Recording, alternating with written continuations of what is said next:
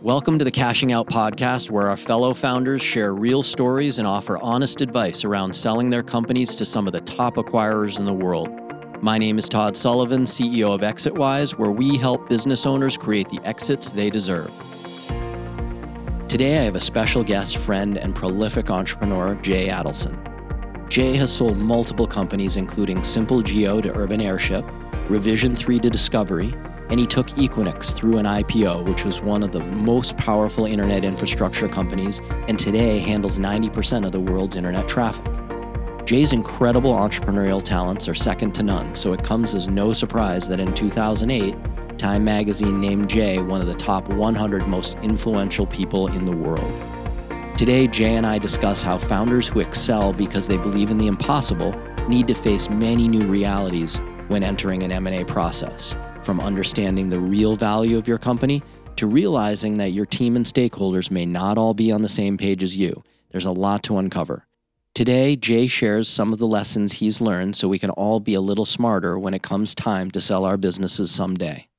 I hope you enjoy my conversation with Jay Adelson. Thank you very much for being here to share this prolific entrepreneurial journey with our fellow founders. I know you're going to have all of this insight. It's going to be invaluable for them. I really, really appreciate you being here. So thank you. Absolutely my pleasure to be here. Thanks for having me. It's always great to be able to talk about these things. Yeah, and I know you like mentoring people and giving back, but I got to say, when you agreed to come on the show today, I immediately bumped Mark Cuban from this time slot. I had no qualms about doing that. So thank you. Well, you can blame me. You can tell me my fault. I usually like to start by saying, how do I know or how did I meet our guests? And generally, I remember these moments far more than our guests, so don't feel bad if you don't remember. But we were both pitching our respective businesses in Detroit to Midwest venture investors. I think, it was a big auditorium. And you went first for whatever reason, probably ranked by height, certainly not qualification. And I didn't know what you were pitching, but because I was just too nervous, I had to get up next. And I remember opening with, regardless of how this pitch goes today, I want everybody to remember that Jay Adelson opened for me. Thank you for laughing. There was one person in the audience that laughed. I actually have stage fright. That's the crazy You mentioned thing. that. I remember. You mentioned that on stage.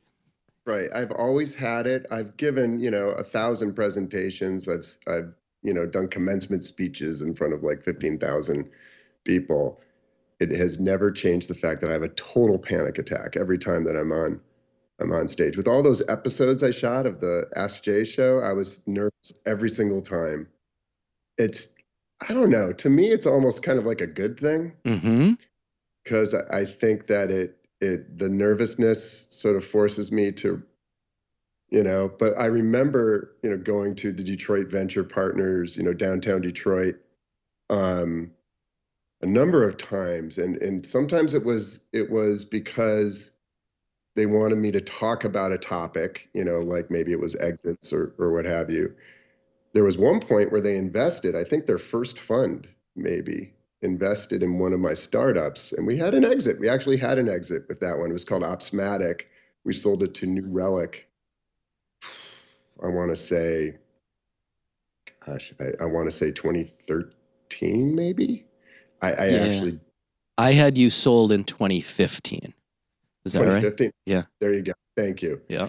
Yeah, my memory. Well, when you ring so many of these up in a row, my gosh, how do you remember the dates? Well, why don't we jump in, right? Because I think you're going to have a lot to share. Obviously, we had a quick chat of what can we, share with fellow founders specifically about M&A. But maybe, and I know this isn't fair to do to you, but maybe you could run through, a list of the companies. I know you've done a dozen, but maybe pick 3 or 4 to take us back to where, your last one, and then we'll jump in on the kind of the M&A side and lessons that you've learned. Sure. I guess I'm probably best known for Equinix, which was really my first sort of I did it.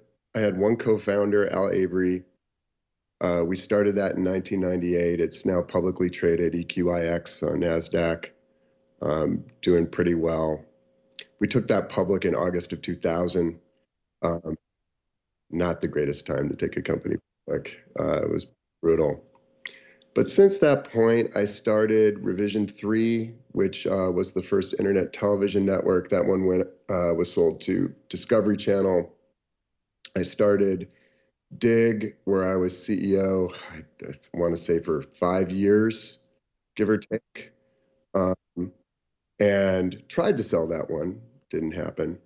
Um, I started Opsmatic, which I mentioned. Center Electric my venture firm. There's a few things sort of inserted in there, Simple Geo. Yeah, I was going to say Simple Geo. I remember that one because I remembered Urban Airship. I think we were using that product at the time. Yeah, we sold to Urban, which is now Airship. They changed their name. They're like the push notification, them and one and a couple other guys. And in between all this stuff, and maybe even more importantly than those companies, there was another 10 plus companies that completely whiffed at bat. Like either they were sold for parts, or they just didn't get to the second round. Most of them venture backed. I mean, Center Electric we raised one fund and we invested in a number of companies. We're actually still operating that fund. If you believe it, it's getting to that point, I think about 8 years. Had some exits in there. And then, now I'm a pinball professional. I started a company that provides essentially a connective tissue between physical world games and sort of the world of apps and profiles, sort of like Xbox Live, but for all machines. And that may seem completely tangential, but it's a passion project with my son and myself and my two co-founders, Brian O'Neill and Ron Richards, who we all just share a love for this. And this is something that we do. This is my full-time job now. That's fantastic. What I liked when I had read about that with you and Ben was, I have kids, and trying to think of what other businesses can I start on the side to basically shepherd them through, hand it off, let them make mistakes, let them learn about entrepreneurship that way. So we have a couple of side projects in our home as well that will be, in the hands of my kids when they grow beyond 5 and 3 years old.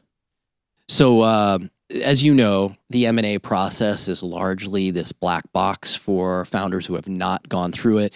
And even when you're fortunate enough to go through it one time, there are so many permutations of what can happen, from acqui-hires to asset sales to strategics to, IPO. And I think you're one of the few guests that we've had that have seen pretty much all of those different versions of merger and acquisition. So I'd love to kind of get into what you think are some of the things that founders could learn from your experience, and maybe share some stories and, talk through those. I would be happy to.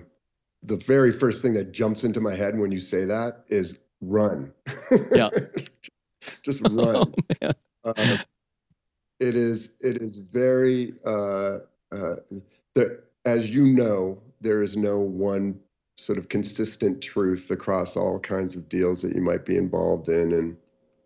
And all startups are different, and all founders are different. And the conditions by which, you make these decisions are changing in real time.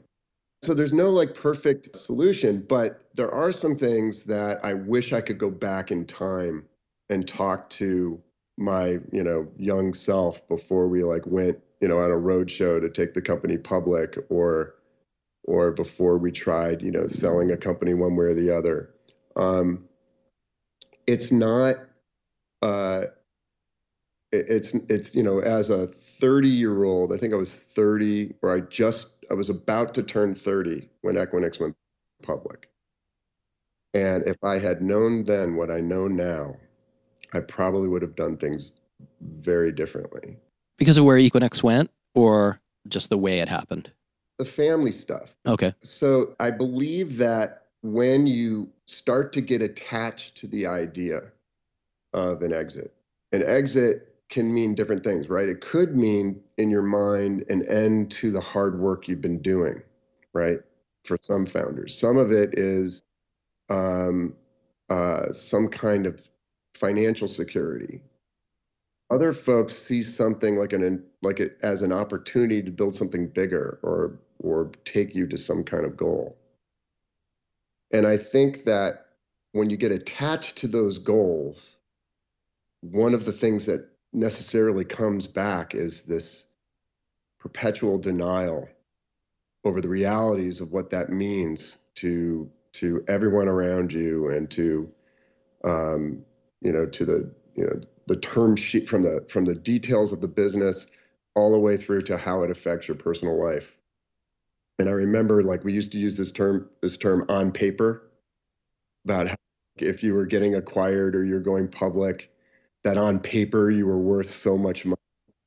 And and the veterans would always say to me, you have to ignore that.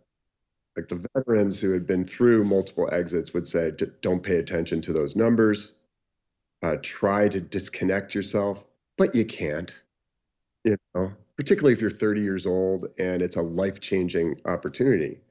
Now, how are we supposed to know when Equinix was going public that there was going to be a NASDAQ collapse and the entire, universe would turn upside down? Um, and I think that just remained true deal to deal to deal, is that there's always a disconnect from what you believe is going to be the change, whatever it is, to what ends up being the truth in the end. You're playing right into the entrepreneurial playbook, right? We build companies under this veil of denial that, 1 out of 10 actually work, right? That we're going to be the 1 out of the 10. And so it takes that optimism. So I can relate to this idea of denial of what you believe you're going to create in this exit and what's really true. Not just for you, right? For everyone around you.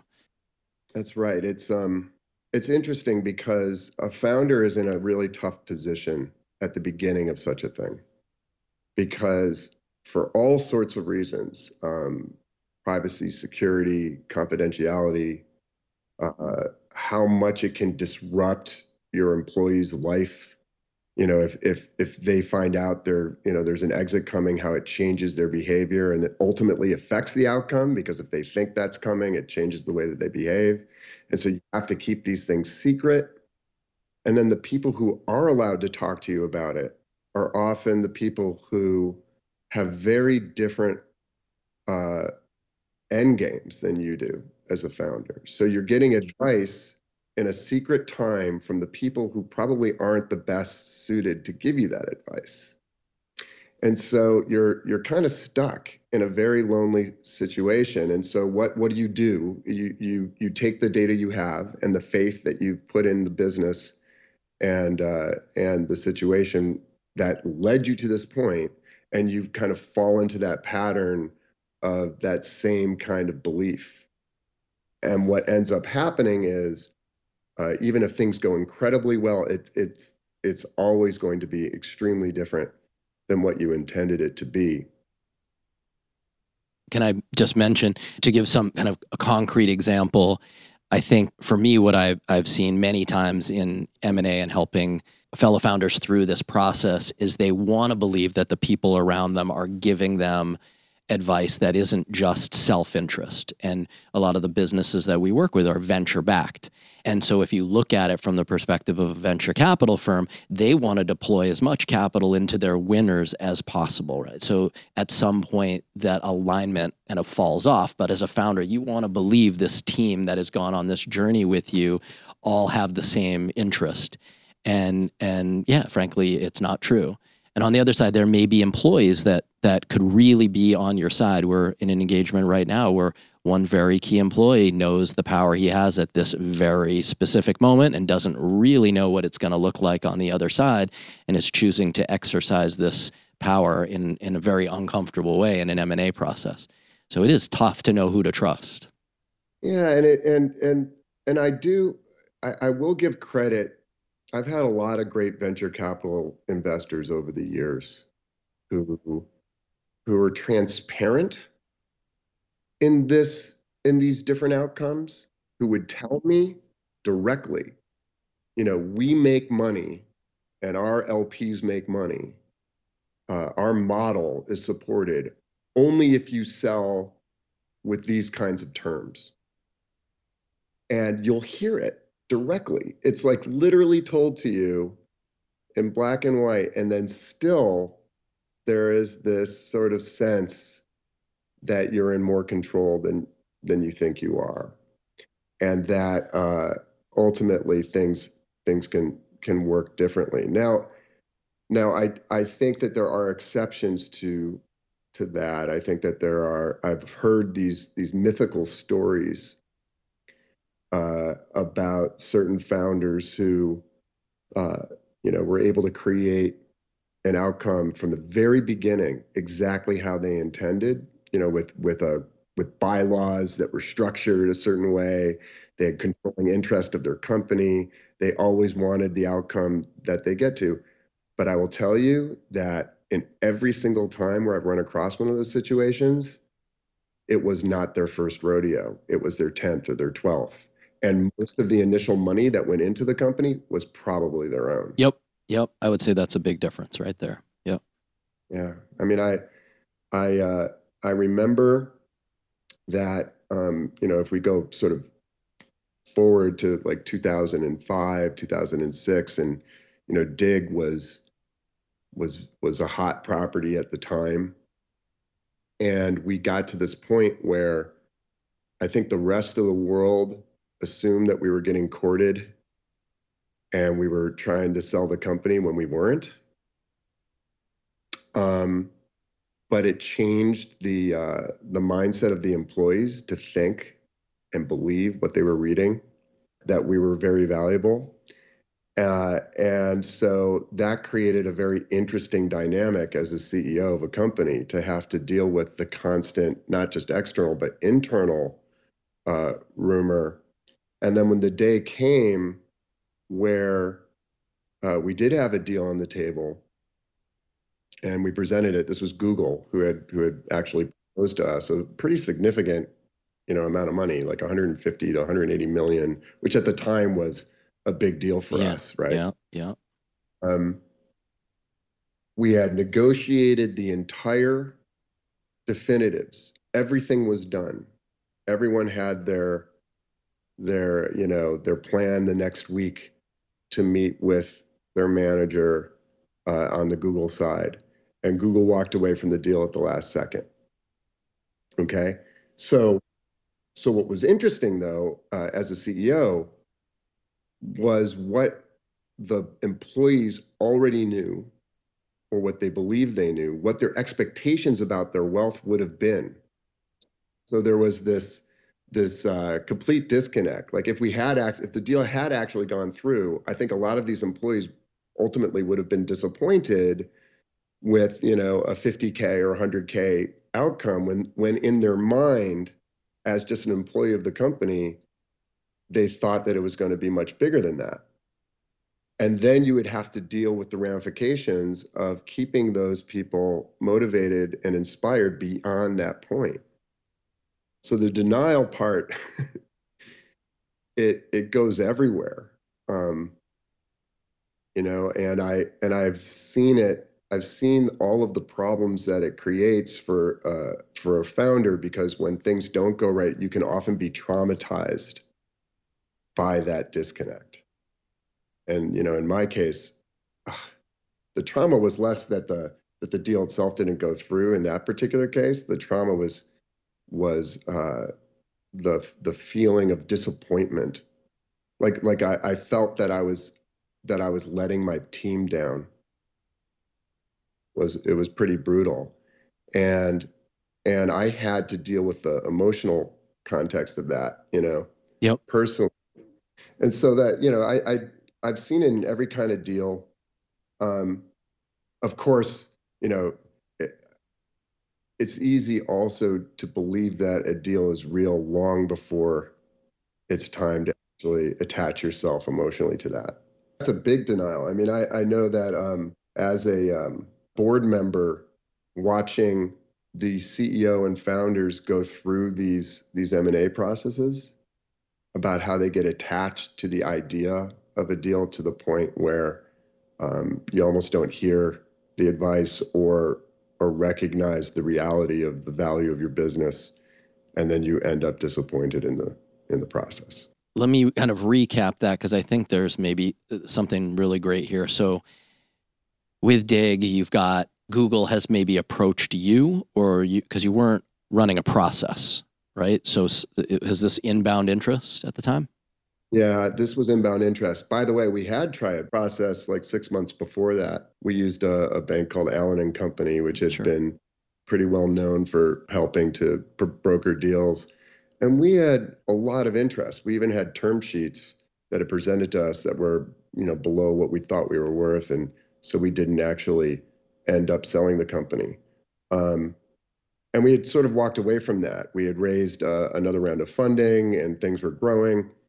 But Google had approached us. They had just launched a product called Google Plus, and I think that they were looking at Dig as and Google News, and they were looking at Dig, and the founder of Dig, Kevin Rose, who absolute brilliant product, consumer product guy, had really an incredible knowledge around managing communities like that, particularly around sourcing.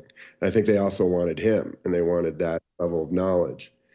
And so they approached us, and they presented terms that we agreed to. We had signed term sheets, and then we kept things secret for as long as you can.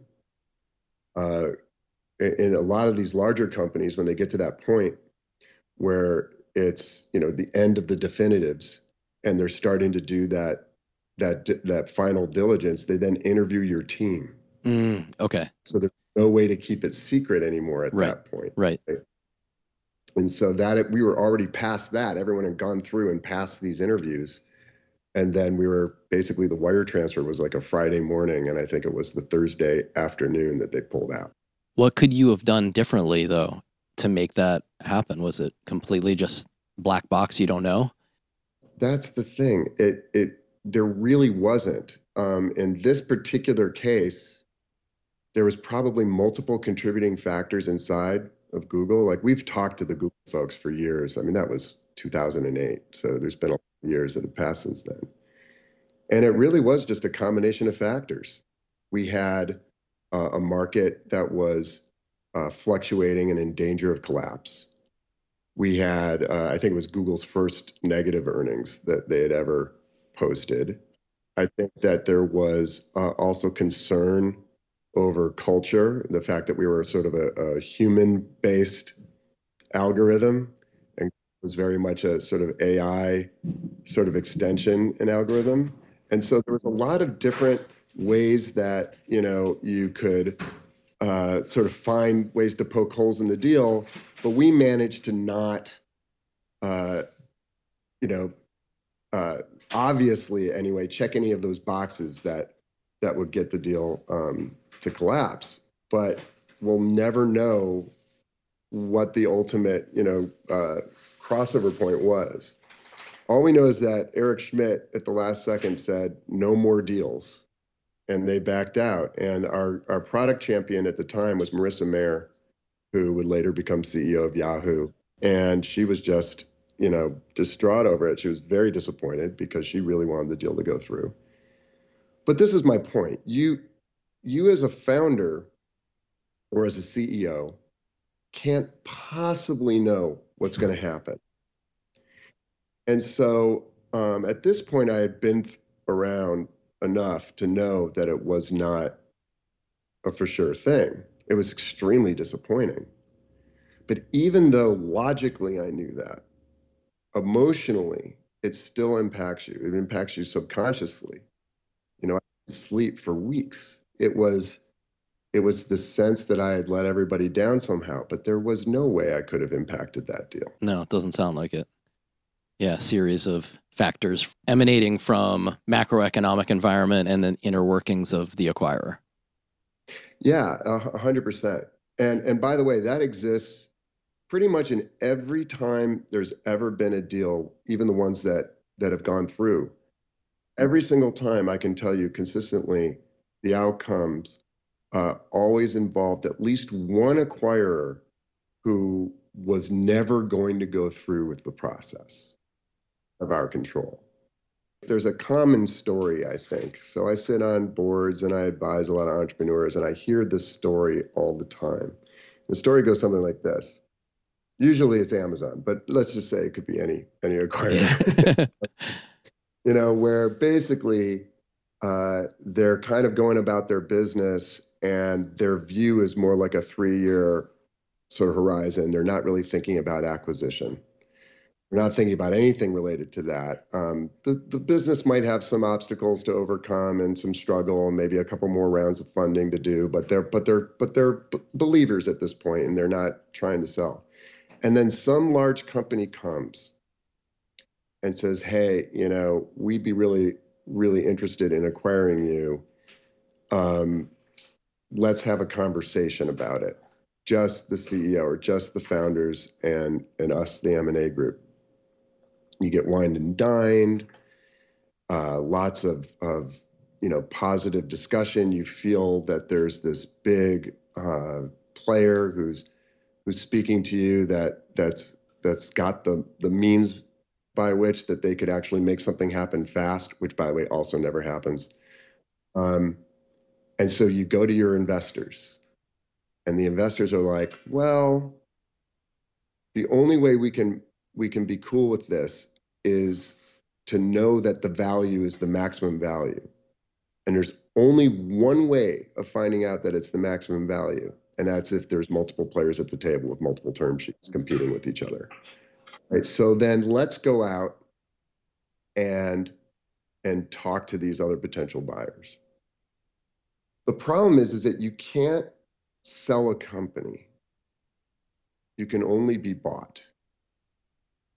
There's no way to create artificial urgency unless the deal was literally going to happen. All you've had is a conversation at this point. Well, often these companies won't even put it on paper, and they say it's their policy not to put it on paper. So you're going out there and shopping yourself. Now, meanwhile, this entire thing has been going down, all started from a conversation which has no meat behind it, right? And so, the advice I often give founders at this point is don't go to those first dinners. Don't have those conversations. Don't believe it. When it's real, and it will be aggressive.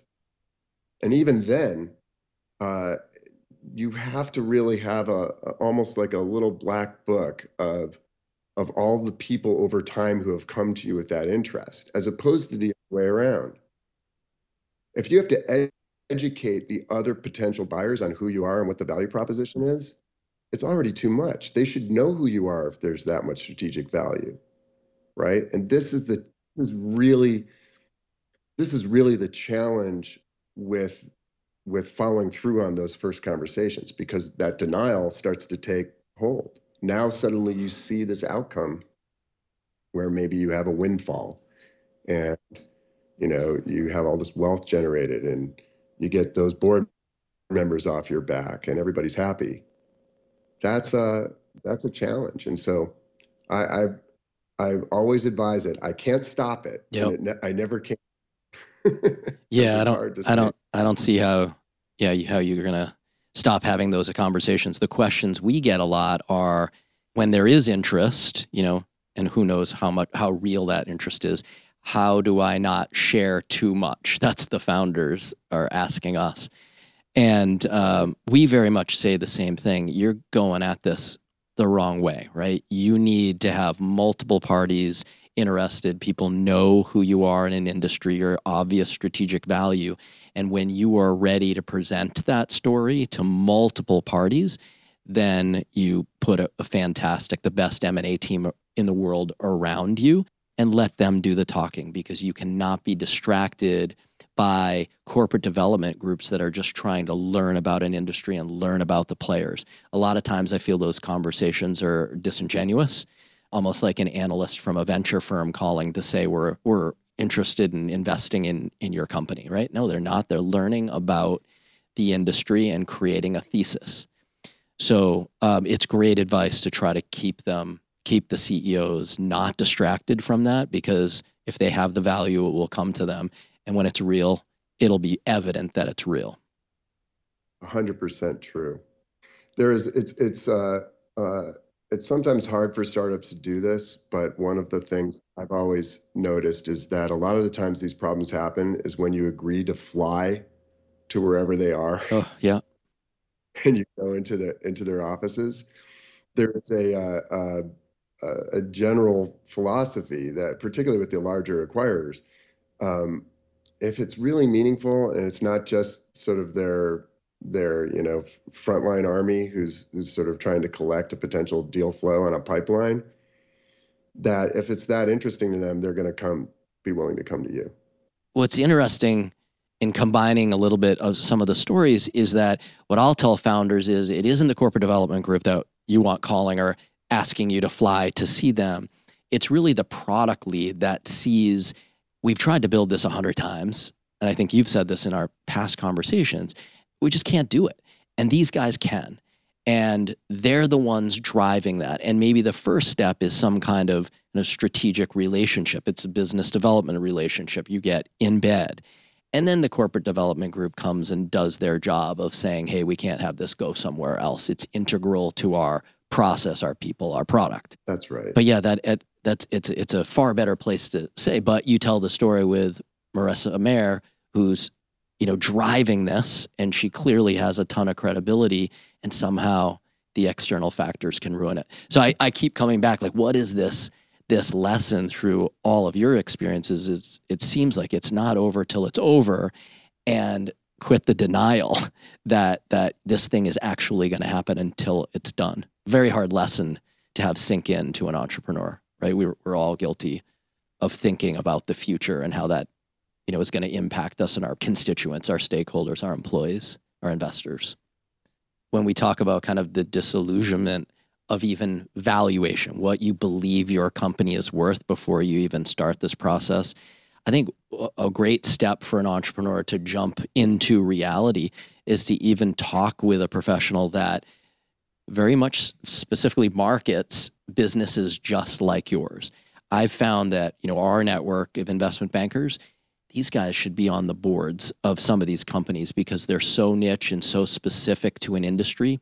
They know what how value is looked at in their industry, and they have their, line of acquirers, personal relationships. So I think it's one of the first places where an entrepreneur can move from emotion over to finance and have an idea of what that business is actually worth before you go into these conversations. And you can do that without, shopping your deal. I agree 100%. There's the going it alone sort of cavalier entrepreneur attitude that works really well sometimes in that maverick kind of, archetype. Like that works really well for building products and launching things. But what's absolutely true about the M&A world is that there are people who've done this, a million times before you.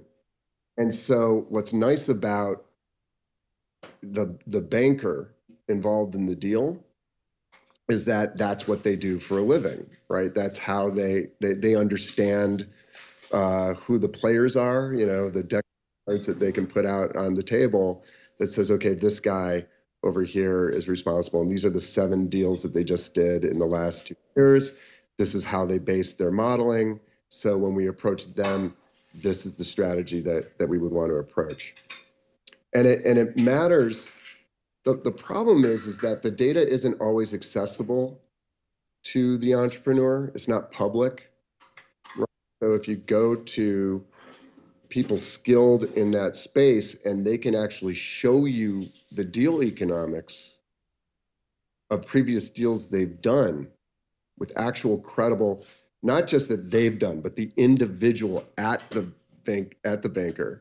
You're speaking our language. Yeah. Who actually has done this specific type of deal multiple times, because they will actually have the relationships with those buyers that brings with it some credibility. You know, and I was in high tech, internet, both infrastructure and consumer. There is a subset within that of social media or of telecom or of storage or infrastructure, and there are actually experts that come across that. Some of the larger banks might have multiple experts that cross different sectors, but you kind of want to look at a comparable deal, the closest thing you can find, and find out who did it, right? You're right on. It's really difficult to figure out where the actual talent is. And they may be at these bigger banks and they may get siloed into cybersecurity or ad tech or martech, right? They can get very specific, industry specific. And then those groups end up loving their industry, loving those relationships, doing great deals, and leaving. And now it's a boutique bank, right? And how do you find them? They're just shaking hands within their industry. And so that's what we've been very proud of, is to aggregate those individuals, those really talented people who can give a founder insight without signing up for anything, right? This is how the industry will view your specific offering, and this is how this specific acquirer we would need to approach them. This is the story we would tell. This is the modeling we would do, which is very different with this acquirer over here. I had this great story, love telling it, where this entrepreneur came to me and initial offer is like $5 million. He says, "What should I do?" And I said, "We're going to put the best investment banker for your specific category." And it was very specific, and I can't go into the total details. And we're going to put him on with the person that just made that offer. And we did that and made it a little bit of a surprise. And the acquirer on the other end put his hand up when he saw our investment banker on screen and said hi, called him by first name, and he smiled and he said, "Look, we want this call to go well, but you know who I have to call in 15 minutes if this doesn't go well," right? And that sounds like a threat, right? It is, but it's implicit when you are an expert in an industry, who you're going to bring a company to, how you're going to talk about it. So this isn't, an advertisement for ExitWise, but I really like the way you're identifying that level of expertise is required, and bring that entrepreneur back into, okay, this is reality. This is the world we're living in. This is the value of your company to certain stakeholders. And that information is just really hard for guys like you and I to try to uncover. Yeah, it's also important context how that relationship gets created. So I think that there are a lot of entrepreneurs out there who are approaching this because somebody told them that they're worth something and that there's a deal to be had. That's not why to do a deal, right? So if a banker shows up and says, "Hey, we've been looking at the industry and we've seen some comps out there that other people have done deals on. So we think that your company would be really good to sell for this reason at this time." That's the wrong reason to go in, right? The flip to that is you have a board of directors that says, "Well, the direction of this company isn't going the way that we want it to go. We predict that it's not going to have the positive outcome. Your best possible solution right now would be to do something." And then on behalf of the founders, and the CEO goes in and finds a banker to help you.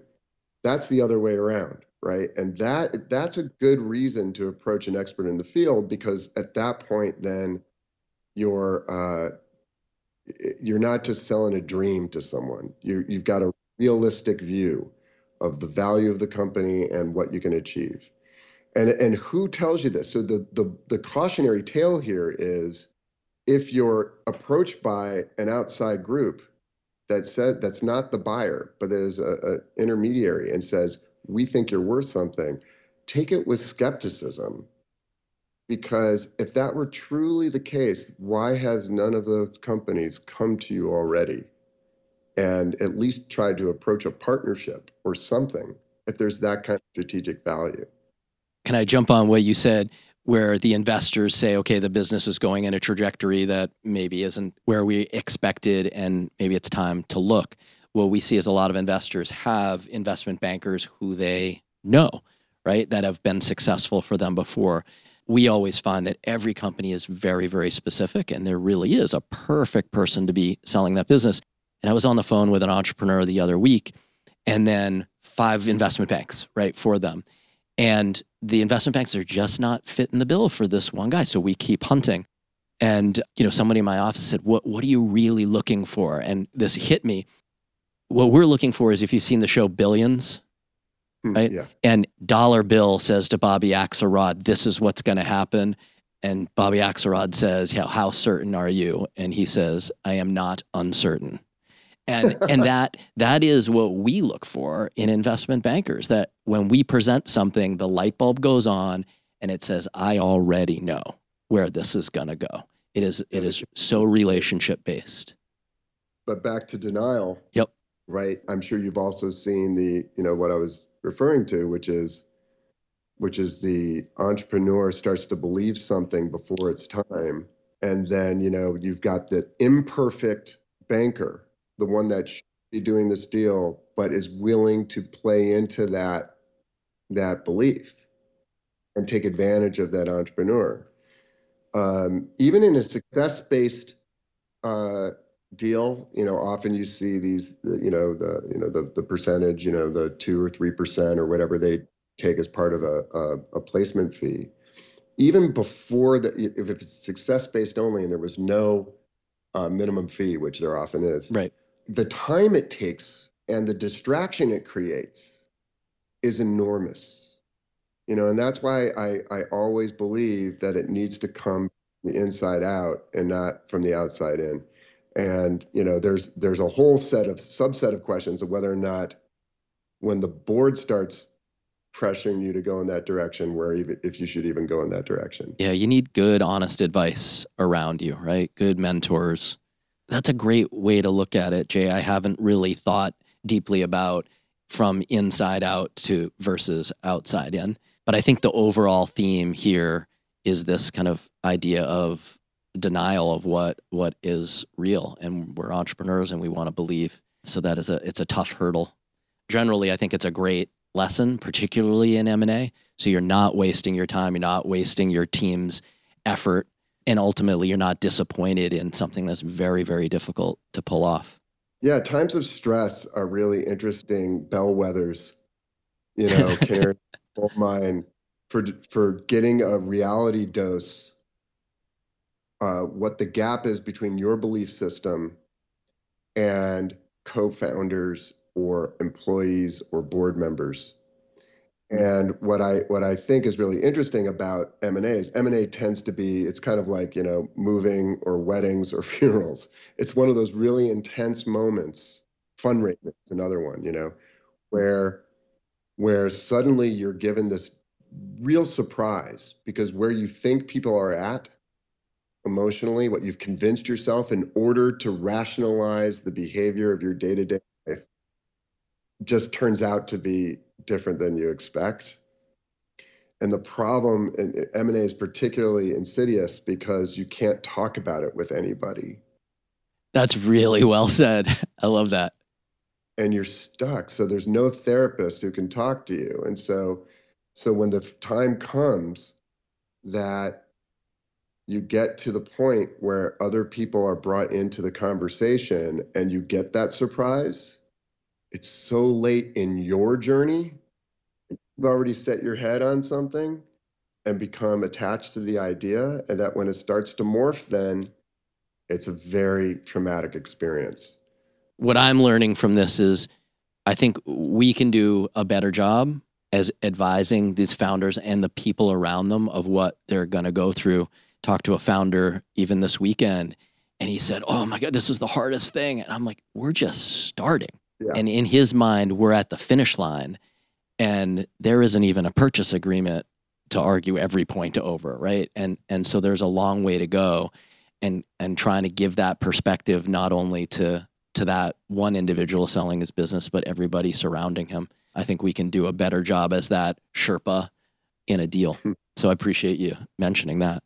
Absolutely. So let me ask you, this is maybe a little off the cuff, but right, when I read that you were, is it Time Magazine, one of the top 100 most influential people in the world. So this is in 2008, right? And I'm like, I don't even have any influence over my 3 kids at home. And yet you have this stat. So what happens the next year? Are you on that list? No, I think there are people who stay on that list. I think I continued to be nominated for that by an unknown, probably at the time, Dig users, Okay. right? Yeah. Okay. I mean, it's realistic here. There's no editorial staff or published Nobel, process of judging. This is completely and totally a marketing thing that happens, within the universe of time. And it was really, really a wonderful experience because I got to meet people with actual influence. Oh, come on. It was basically a surprise. The truth be told is that my the founder of Dig, this guy Kevin Rose, probably was the first real internet influencer in what we currently today refer to as an influencer. This is back in 2005, 6, 7. He commanded the largest audiences in terms of video. He had a video show called Dignation that was watched by thousands of people all over the world. Um, and he had a Twitter account that had the most followers. And at the time, that was a lot to have like 2 million followers. And I remember like Ashton Kutcher coming to our offices and asking him for advice on how to build, a follower base. So he was actually influential, Yeah. right? Yeah. In Yeah. a sense.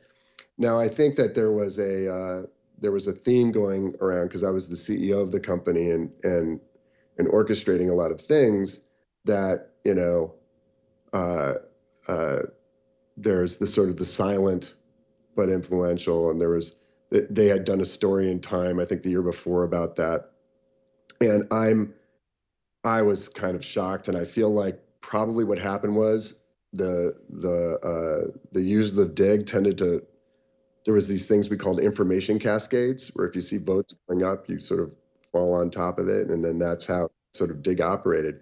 I think a little bit of that happened, and I always thought that Kevin was far more influential than I was, but I had such a great time being part of that whole experience. It was really fun. I think we got this amazing theme that people can take from and some really kind of concrete examples.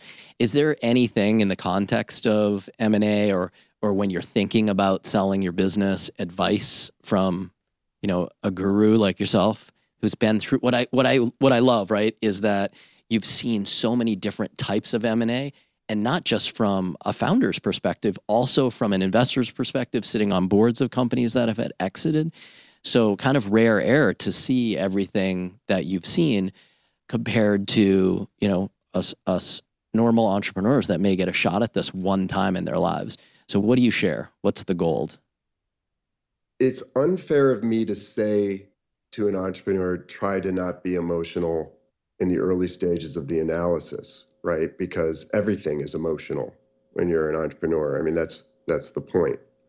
But if you ask yourself the fundamental question, which is, does your business need this deal in order to achieve your goals as an entrepreneur? And that goal could be financial. It could be an exit for you, or because you're exhausted. It could be that there's a product that you want to build. But the fundamental question to that needs to be, yes, this is absolutely something I need.